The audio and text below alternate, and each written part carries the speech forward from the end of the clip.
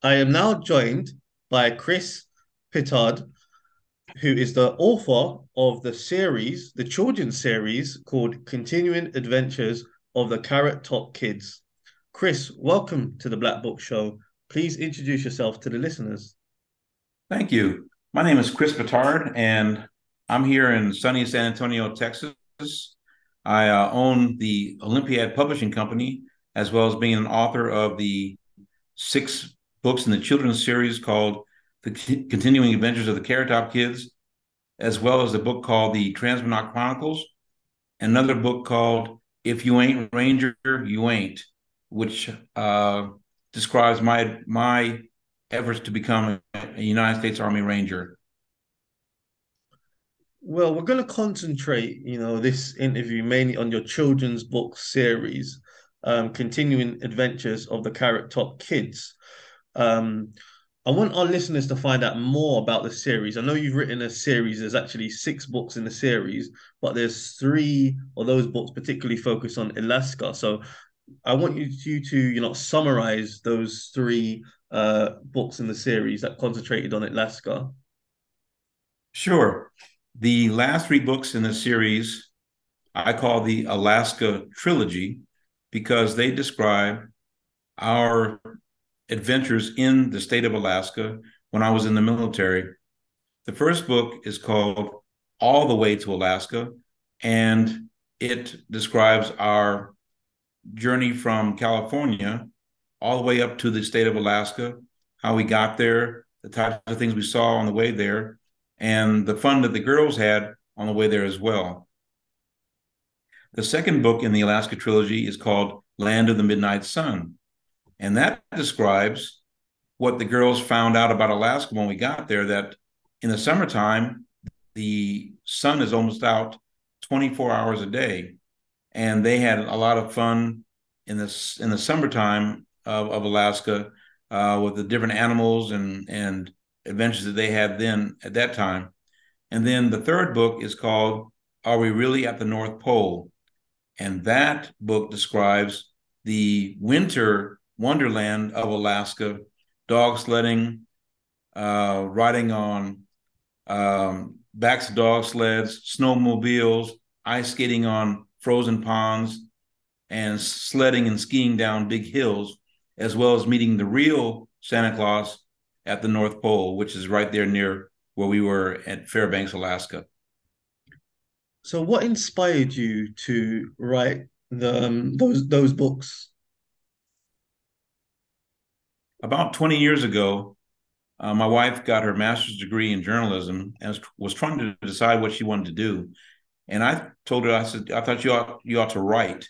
And she said, well, I don't like to write like that. But she said, I bet you can't write. And I said, write what? She goes, I bet you can't write children's stories. And I said, I bet I can. So I began the process of writing children's stories about 20 years ago and finally found an illustrator, a local illustrator. His name is Bill Reed. And I found him. He's also African American. So he gives that kind of he gives that kind of authenticity to the books because he's Black himself. And that's what caused me to start writing. Was my wife's challenge to me that I couldn't do it, and I have these six books to show that I can do it. Now, you mentioned, the books, how it relates to your experiences. So is the book then, the characters of the book, is a fiction or book that you've written, or is some of it fiction but based off of, real life things that have happened? Can you just elaborate on the book and, the characters and how that's come about? Well, the main characters, the Carrot Top kids, are my two daughters, Danny and Lana. They are unique because they're African American girls who both have red hair. One whose hair is darker red, that's Danny, and one whose hair is lighter red, that's Lana. So they're real life characters, as well as myself and my wife, who are depicted in the book, but we're really never named except as Daddy and Mommy. Most of the other characters in the book based on real characters that we met along the way, or that we saw along the way. Now, there's some characters that are fictional.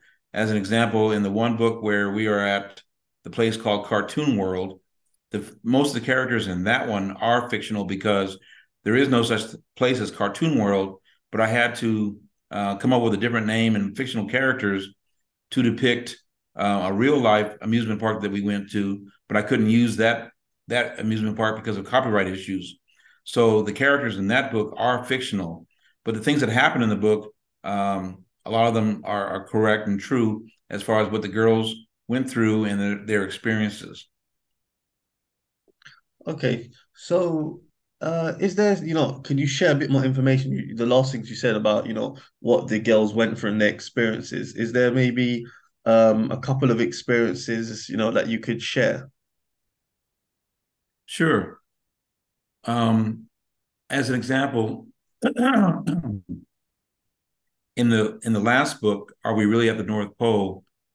Um, we talk about the girls' experiences riding on the back of a dog sled in Alaska, which is something that a lot of people don't have an opportunity to do.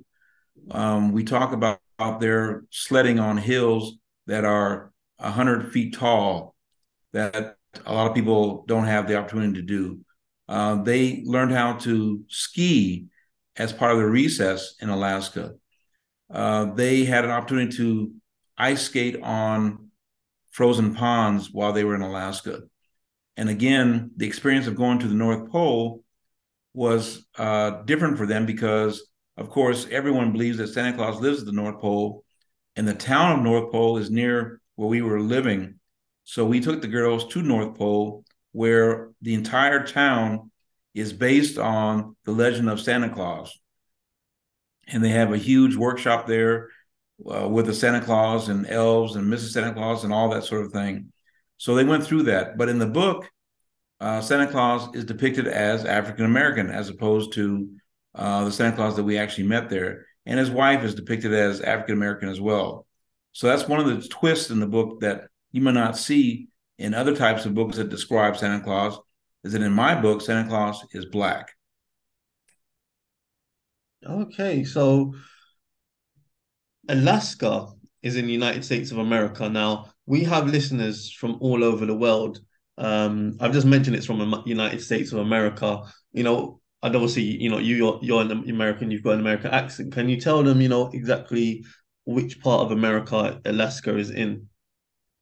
Sure. Alaska is the 49th state and is located north of the what's called the contiguous 48 states. So if you were in Washington state in the great Pacific Northwest, you'd have to travel through Canada in order to get to Alaska.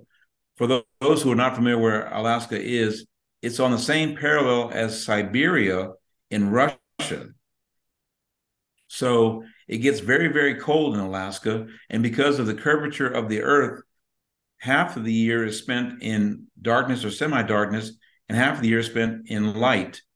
And as a result, temperatures can range from 50 degrees below zero in the wintertime to as high as 97 degrees in the summertime. So we experienced the temperature differences of 147 degrees between the low while we were there at 50 degrees below and the high while we were there at 97 degrees Fahrenheit. So it can get very hot and very, very cold there as well. Now, the children's series is called Continuing Adventures of the Carrot Top Kids. And I assume based on what you've told me that when you say Carrot Top Kids, you're referring to your children, your daughters. Now, why that the name? Why have you referred to them as Carrot Top Kids? My mother had red hair as well, and she was African American, but she was very light skinned, very fair. But she had red hair, and it was described as fiery red hair. And when my daughters were born, both of them had red hair as well. So my mother called them her carrot tops.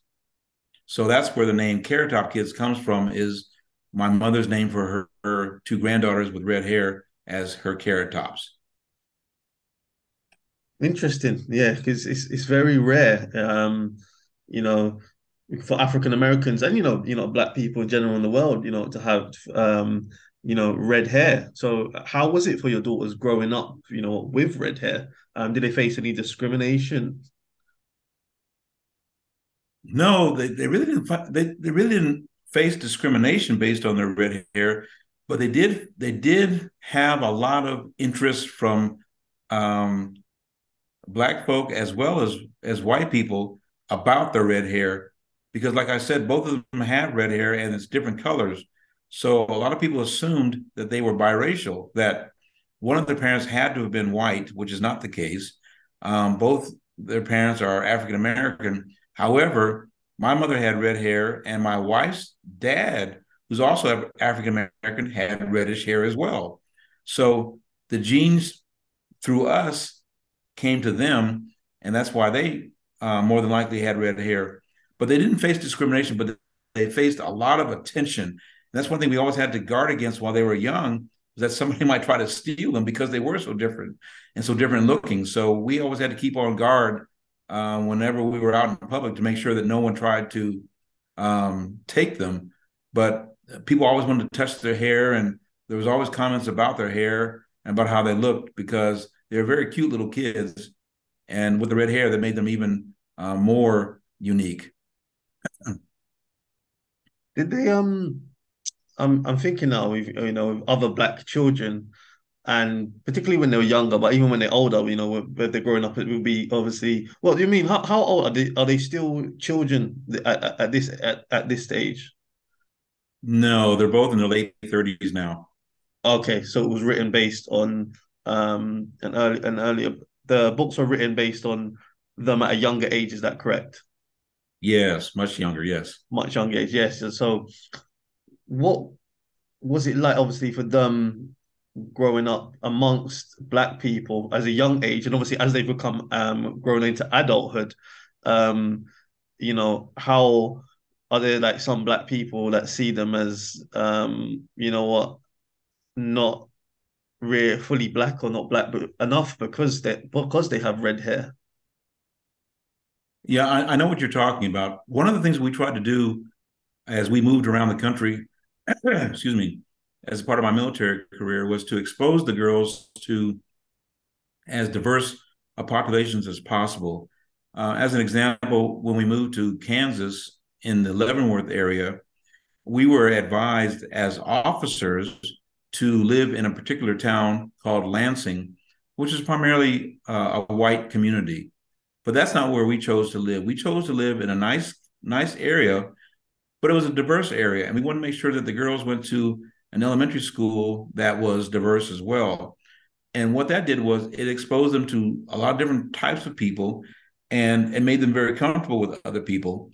And when it came to other African Americans dealing with them, the girls did not have any kind of self-consciousness or arrogance about the color of their hair. They just accepted the color of their hair as that's what their hair is. So they didn't come across as being um, better than anybody else because of their hair or because of the way they looked. And as a result, they had friends that were dark skinned, light skinned, Hispanic, white, Asian American. They had friends of all kinds. So they got along with everyone. And we were very proud of that fact. So as they grew up into middle school and high school, they were actually very popular. One was a varsity cheerleader for a nationally ranked cheerleading team here in San Antonio. And the other one was involved in all kinds of African American activities there at school, including an organization where they were called Ujama, one of the seven principles of Kwanzaa, and she was part of that organization as well. So they were very proud of their African American heritage and let people know that. So they were very accepted by other African Americans. In fact, used to have parties at the house all the time with all these black kids at the house.